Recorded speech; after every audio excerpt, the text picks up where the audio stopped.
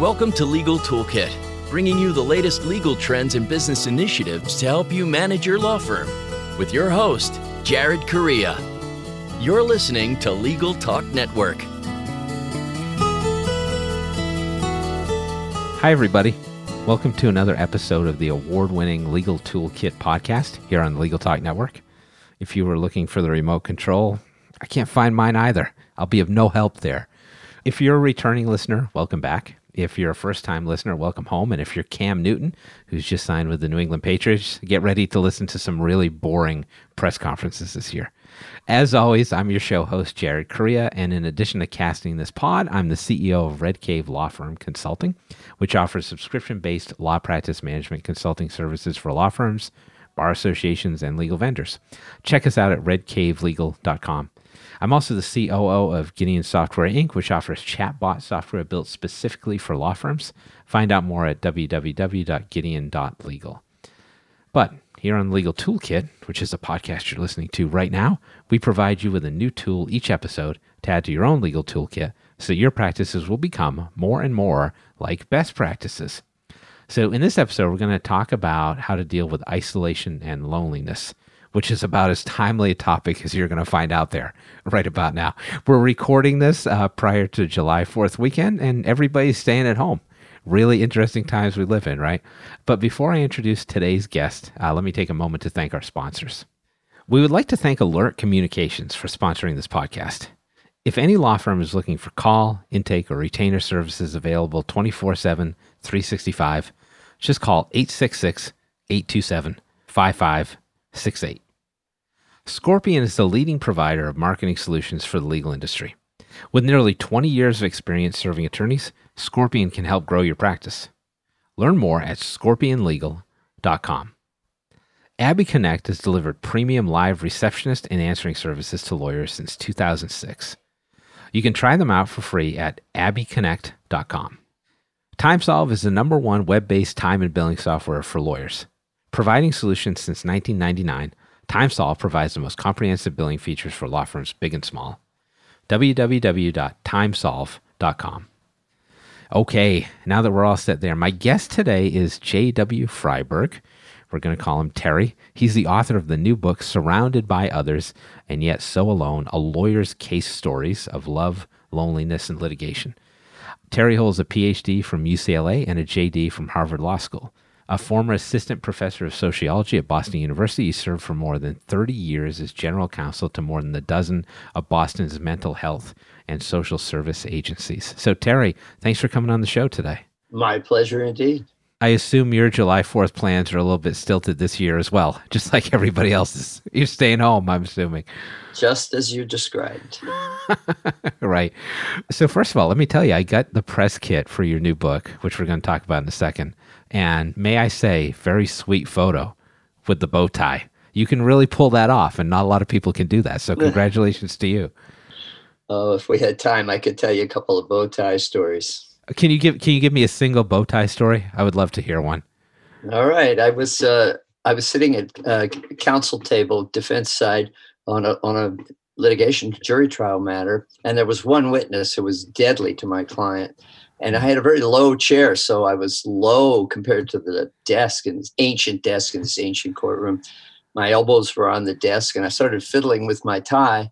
And the next thing I knew, I undid it and retied it in my idiosyncratic way in super slow motion.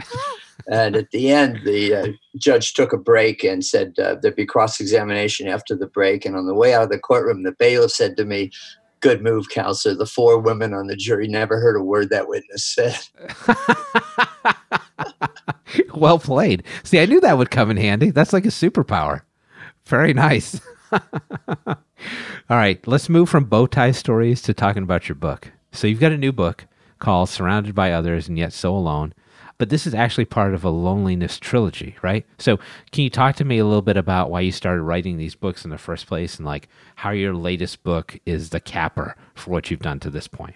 Sure. So when I came out of law school, I floated to a great big Boston firm and did some years there and got trained. It was called Hale and Dorr. It's gone now. It's Wilmer Hale. And then I got an offer, if I went to a smaller firm with more modest fee structure, to be general counsel to the Home for Little Wanderers. It was actually the largest and the oldest in the whole country, a children's social service agency. And I did that. And before I knew it, I became Boston's psych lawyer because I had the double degrees. And so the interesting part of the work that I did, besides, leases and loans from banks and all that sort of paperwork, the interesting stuff was clinicians called me up for legal consultation over 30 years. And that kept growing as they tried to comply with more and more regulations. And so in answering their questions, I heard stories, and those are the stories that form my database now that I write from.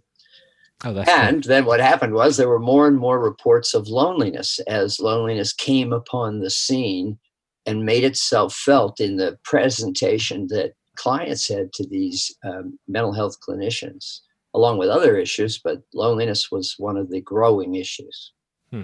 Yeah, and I love the title of your book because it, I think, perfectly describes like a modern society in which like you feel like you're surrounded by a bunch of people all the time, yet everybody feels a little bit more lonely. So one thing that I think is interesting is that you define loneliness in like a very specific way, which is different from the standard definition. So could you dive into that a little bit?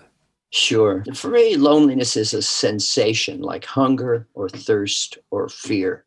It comes from the parietal lobe of the brain. We share that with lots of other mammals.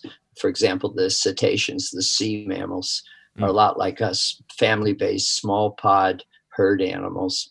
And we feel lonely. We feel hungry before we think about being lonely or think about what I'm going to get for dinner.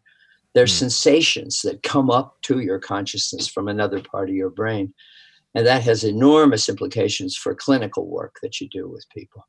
It's more like dealing with trauma victims than it is like dealing with a narcissistic personality disorder, just in case you know anyone who has that problem. I do not. I've never been compared to a whale before, but that's kind of cool. I feel like I'm kind of more like an orca now than I was 5 minutes ago.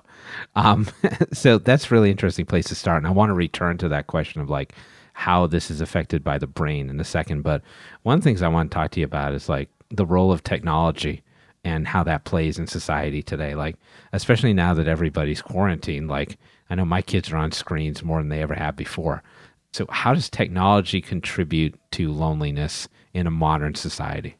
Well, I think it contributes in two very different, even contradictory ways. On one hand, we have very powerful tests for loneliness. It's called the UCLA Loneliness Scale. So we can, with great validity and reliability, we can measure whether or not people are connected in a healthy way to others in their lives.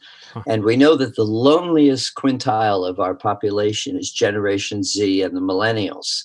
So the 18-year-olds to the 38-year-olds score more lonely than the rest of us, even than senior citizens. And they've got their face in those machines all day long. So that could be playing a role there.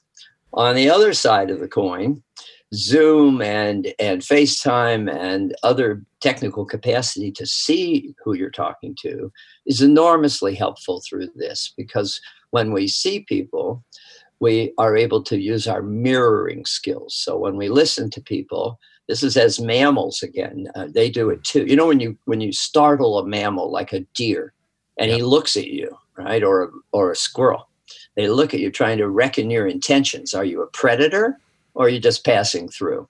That's called mirroring. And that's something that you need to have your eyes do for you pretty much. So being a grandparent, I can assure you one of the great tragedies of this time is one can't visit one's grandchildren so easily. Right. At all. And the capacity to see them on FaceTime is extraordinary because it really allows the bond to play its role and the mirroring capacity to take place. That's interesting. Let me say one of the great tragedies of our time is that my grandparents our grandparents cannot watch my children. So I feel your pain on the other side of it. But that's interesting, though, that you mentioned like the mirroring and the videos, because I think like a lot of people have that Zoom fatigue now, right? They don't want to be on video conferences all day. But it sounds like you say that that's better than a phone call just because you can see people. Well, it's huge for especially family things. Right. I'm very big, just even theoretically, on the role that family plays in people's lives, in children's lives especially. It takes 2 points to define a line and 2 generations to define a lineage. So it's through the grandparents that children learn about their roots and their family background and traditions. And that's a hugely important psychological basis. It's the mooring that a boat has to the mooring ball. All right, well, let's hope all those grandparents get to see their grandkids very soon. And on that note, let's take a break in the show here. We've reached the end of the first part of the episode, and let me draw your attention now to some words from our sponsors, and then we'll come back again for part 2. Your legal work requires your full attention. So how can you build lasting relationships with new or existing clients while juggling your caseload? Try Abby Connect, the friendly, highly trained, and motivated live receptionists who are well known for providing consistent quality customer service and support to law firms just like yours. Every connection matters. So call Abby Connect today at 833-ABBY-WOW to get started with your free 14-day trial and $95 off your first bill. Now more than ever, an effective marketing strategy is one of the most important things your law firm can have, and Scorpion can help. With nearly 20 years of experience serving the legal industry, Scorpion has proven methods to help you get the high-value cases you deserve. Join thousands of attorneys across the country who have turned to Scorpion for effective marketing and technology solutions. For a better way to grow your practice, visit scorpionlegal.com. All right, thanks for coming back. I've returned from a quick Dunkin' run. I mentioned that because we got 2 Massachusetts guys on the podcast, right? So let's get back to our conversation with Terry Freiberg. We're talking about loneliness in modern society. Terry, so you mentioned this before, and I think this part of it is a really interesting component. Like, can you talk a little bit more about the role that the brain plays in terms of why we feel lonely, how we feel lonely, how we stop feeling lonely? Absolutely. So just as other animals train their young, birds, we just had house wrens living in our plant outside, and it was fun to watch the whole cycle. They flew off yesterday. So they were busy training the little fledglings how to fly. Humans train their children how to connect, how to love. And what happens is during the parental cuddling, so how many, you mentioned you have children, just think how many kisses, how many hugs, how many reassurances have you given? Literally hundreds of thousands, right? Mm-hmm. Each of you.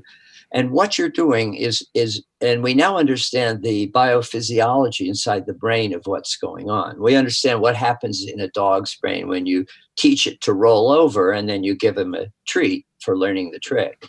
Yeah. There's a neural pathway being formed between stimulus response and reward.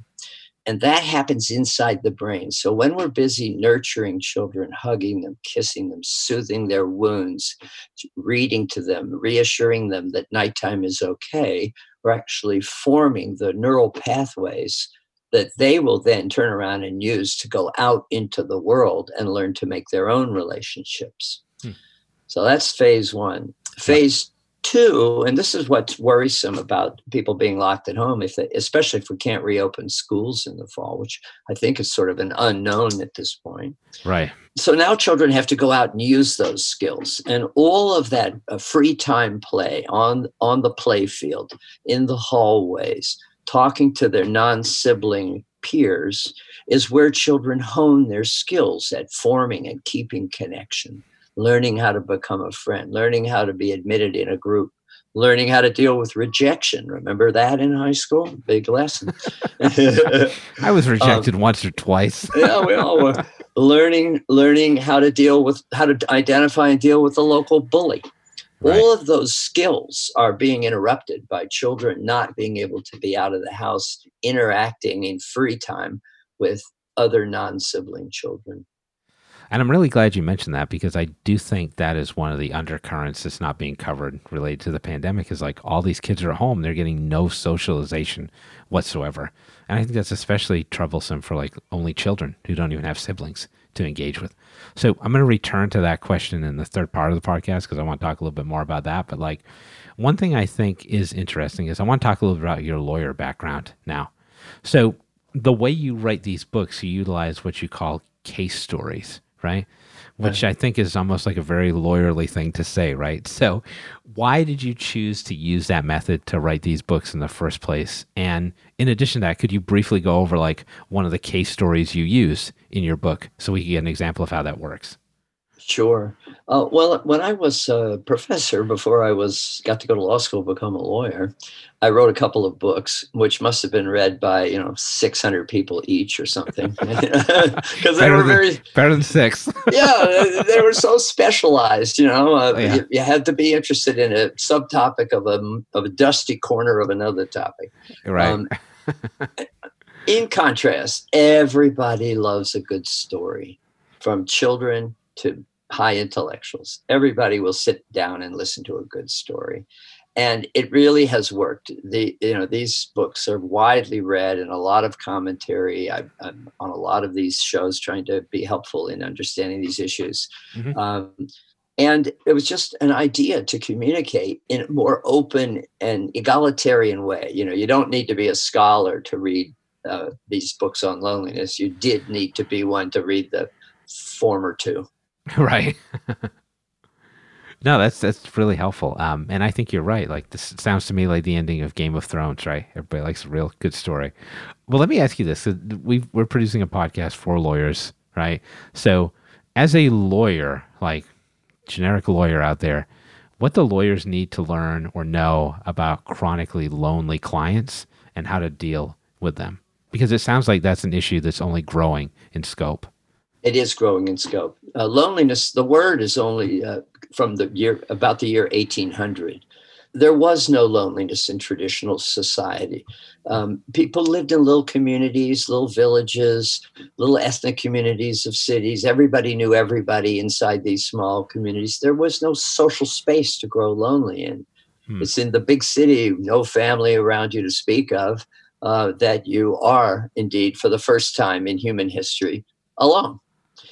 So it is a new phenomenon, and it's been growing exponentially. In 1990, 20% of people reported themselves as being seriously, what I call chronically lonely. Wow. By 2010, that's 30 years later, we're at 35%. So more than 1 in 3 people will now identify and test out on the UCLA loneliness scale as really seriously divorced and separated from others. They don't have anybody to telephone. No one calls them. They have no one to care about, and no one cares about them. That's pretty sad. And that's the highest level of the loneliness scale, I would imagine. Chronically lonely, right? Right. Right. So as a lawyer, if you have to deal with someone like this, what are some of the tactics that you could use? Like, it sounds to me like if you were a lawyer with a chronically lonely client, you may be the only person or one of a few people that they have any kind of communication with whatsoever. Well, I tried to write about that recently. I think it was in Psychology Today. And the point of the article was, look, there are 2 kinds of lawyers, if you like. There are transaction lawyers who deal on one transaction. Yep. Can you help me sell my house? So you're only going to be talking to that client about matters to do with a real estate transaction. Mm-hmm. Fair enough. But if you're the family lawyer, if you have an ongoing relationship, or if you're counsel to a corporation or the equivalent, mm-hmm. where you have an ongoing linkage, then you might think about keeping your eye out for loneliness, just as you do for, let's say, alcoholism. And you might say to someone, if you're their ongoing lawyer, can we sit down and talk, Lou? I think you're drinking a little much these days. I'm hearing things that sound like the company's getting in trouble because you're not showing up. Can we talk about that? Yeah. So, yeah. You might keep your eye, if you have that kind of legal relationship, you might think about bringing it up just as you would a gambling problem or an absentee problem or an alcohol problem. Right. That makes a lot of sense. And I think you're right to break it out between the 2 types of lawyers that are out there.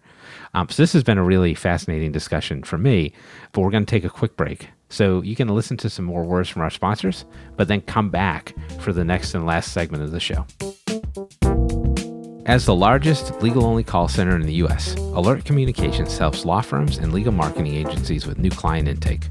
Alert captures and responds to all leads 24/7, 365 as an extension of your firm in both Spanish and English.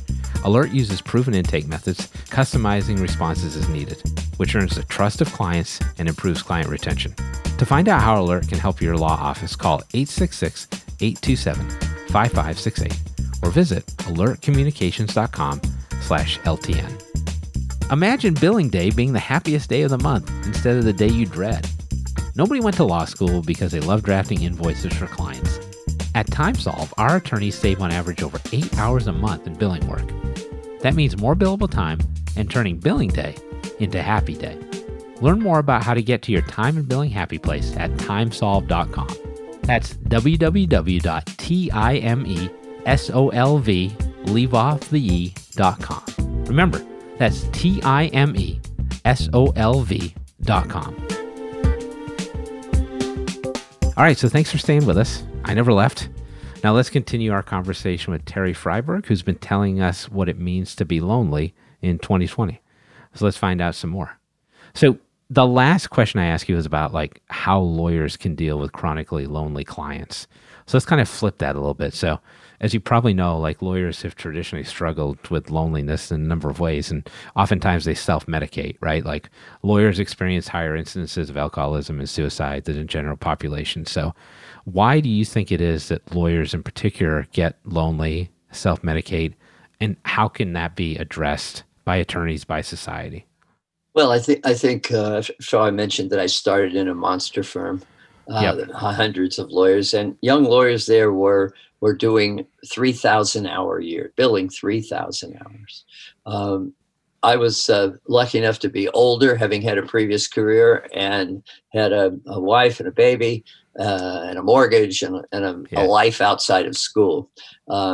But people get very involved, and you can put as much time in as you can generate, but it's not a healthy thing to do. And I think that the most useful thing I could say to you is that on the website that's designed around the books called thelonelinessbooks.com, there are, if you navigate the website, there are some buttons that lead you to some papers I write. And in one of them, I describe how you can take yourself the UCLA loneliness test. So it's 20 questions. It doesn't take any time at all to answer. They're simple questions. They read like, how often do you feel alone? Or how often do you feel that you have a lot in common with the people around you? So there's 20 questions, straightforward, but very well designed. And when you're done answering those 20 questions, which you answer on a scale of 1 through 4, never through often, you'll have a real picture of whether you're connected to a bunch of people or whether you're really feeling disconnected. Oh, that's interesting. So 20 question tests. So folks get time to do that. So that's a good place to test that out and see where you fall on the scale. So one thing we've talked about kind of anecdotally throughout this podcast is like the enduring pandemic that everybody's going through, right? Which doesn't necessarily have an end in sight. We talked a little bit about how that affects children, but generally, as somebody who's studied this for a long time, like what are your thoughts currently about the fact that most people are essentially locked up at home, right? How is that going to increase loneliness? How is that going to affect people now and moving forward? Do you have any thoughts on that? I do. And let me just break it down by 3 age groups. So sure. I think we talked about children, and I was worried about lack of free play time when they work out their connection skills. Mm-hmm. So let's talk about seniors and their inability to see their grandchildren. In my view, grandparents are very important in the lives of their grandchildren. It takes 2 points to define a line, but 2 generations to define a lineage. So that's how children get connected beyond their parents to their past and find their roots, which is extremely important for psychological health. Even with the best of adoptions, the overall statistics indicate that the lack of roots that adopted children have play their role in adult mental health. Even in the best of adoptions. Mm-hmm. So that's one issue. And of course, I don't think I've ever seen a sadder picture than parents locked up in these senior centers with middle-aged children looking through the window as illness comes the way of their parents. Yeah, that's really hard, I'm sure. I mean, we remember for all of human society, it was always multi-generation. The only reason we pay for senior care on one hand and child care on the other is because we've separated the grandparents from the grandchildren. who they raised for the entire history of humanity. They didn't pay those bills because they had the built-in system for loving care. And then I think also with working adults, the third group, if you like, there are two kinds. There are those who are lonely. And remember, for those of us fortunate enough to have significant relationships that are nurturing and soothing to us, the small relationships of everyday life, the friendly hello from the coffee salesperson who you always stand in front of so you can share that little moment. Right. We all have a set of those. Okay? For those of us fortunate enough to have significant relationships, that's icing on top of the cake. But for chronically lonely people or people who live alone, so that's about 33% of us, those relationships, that's all they have, are those everyday life, polite, friendly, momentary smile sharing, and so on. Imagine now those are gone. So you have to imagine that there are about a third of the people in this country sit home and there's not a chance they're going to get a phone call other than those annoying advertising calls. There's not a chance, and they have no one to call. So for them, the loss of everyday interaction in society is enormous, but it's important for all of us. Right. All right. So we've dealt with some heavy topics today. So I want to ask you one last question. I want to make it a fun one, right? Let's end on a high note. So I was reading that you almost got disbarred for playing Don Quixote. Could you talk to me about that? This may even top the bow tie story. I'm interested to hear how this goes. Okay. Well, so my wife and I lived in a neighborhood that had no bakery worth buying bread at. And all of a sudden, this little French bakery opened with gorgeous, beautiful bread. It was just too good to be true. And the two adjoining shops, one became a great little coffee shop and the other one a children's store. So suddenly there was life and energy, and the line outside was animated and everybody was excited about waiting. And when you got inside, was this beautiful shop where they made the bread in the back 2/3 and the retail shop was in the front third, so you could see the bread making going on. Fabulous. 3 months into this heavenly situation, the bread quality deteriorated awfully. It turned out it got good again, then it got bad again, then it got good again. And finally, thick-headed me understood by looking at the big sunglasses that the master baker wore when the bread was awful.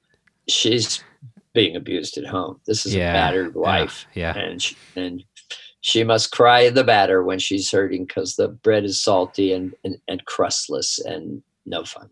So then I decided Don Quixote was, I didn't have a client and I couldn't, there is a thing called maintenance, right? I couldn't go up and make myself her lawyer. Right. So I finally got to the point where I put the wonderful private eye who works for my firm on the case to figure out what was up. And he did a little surveillance and came back, yep, that's a locked in battered wife. She returns home on the exact same train every night, never goes out other than going back to work the next day. So then I got involved trying to be helpful behind the scenes. And as good luck would have it, it sort of worked out. But I don't know if you ever knew Judge Sheila McGovern, who was a Chief Justice. Yeah, name rings a bell. But yeah, go ahead. She was a probate and family court Chief Justice in Middlesex, and just a wonderful woman whose career had been in childcare kind of things before that.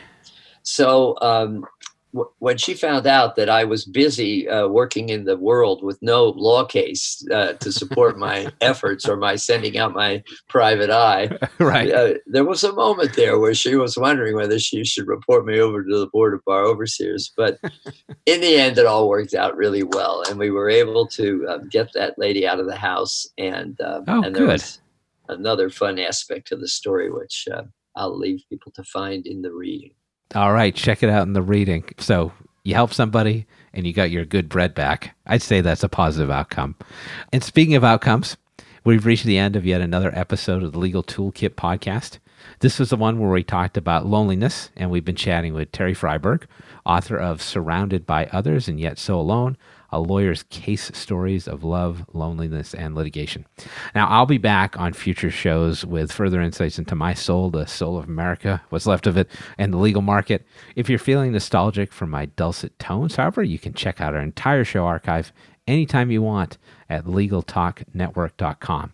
So thanks again to Terry Freiberg for making an appearance as my guest today. Terry, can you tell everybody how they can find out more about you and about your books? Sure. TheLonelinessBook.com. Lonelinessbooks.com will take you to a website which has dozens of talks I've done like this, references to the books, reviews of the books, everything you could possibly want on the topic. Awesome. Check that out, thelonelinessbooks.com. And thanks again to my guest today, Terry Freiberg. Finally, thanks to all of you out there for listening. This has been the Legal Toolkit Podcast, where lonely runs both ways. Thanks for listening to Legal Toolkit, produced by the broadcast professionals at Legal Talk Network. Join host Jared Correa for his next podcast covering the current business trends for law firms. If you'd like more information about today's show, please visit LegalTalkNetwork.com. Subscribe via iTunes and RSS. Find Legal Talk Network on Twitter, Facebook, and LinkedIn. Or download the free app from Legal Talk Network in Google Play and iTunes. The views expressed by the participants of this program are their own and do not represent the views of, nor are they endorsed by, Legal Talk Network, its officers, directors, employees, agents, representatives, shareholders, and subsidiaries. None of the content should be considered legal advice. As always, consult a lawyer.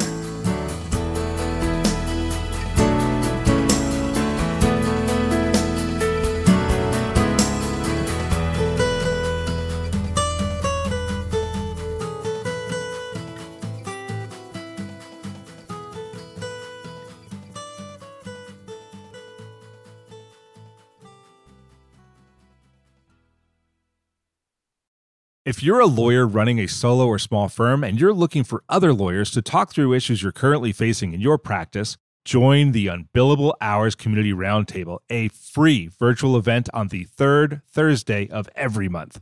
Lawyers from all over the country come together and meet with me, lawyer and law firm management consultant Christopher T. Anderson, to discuss best practices on topics such as marketing, client acquisition, hiring and firing, and time management. The conversation is free to join, but requires a simple reservation. The link to RSVP can be found on the Unbillable Hour page at LegalTalkNetwork.com. We'll see you there.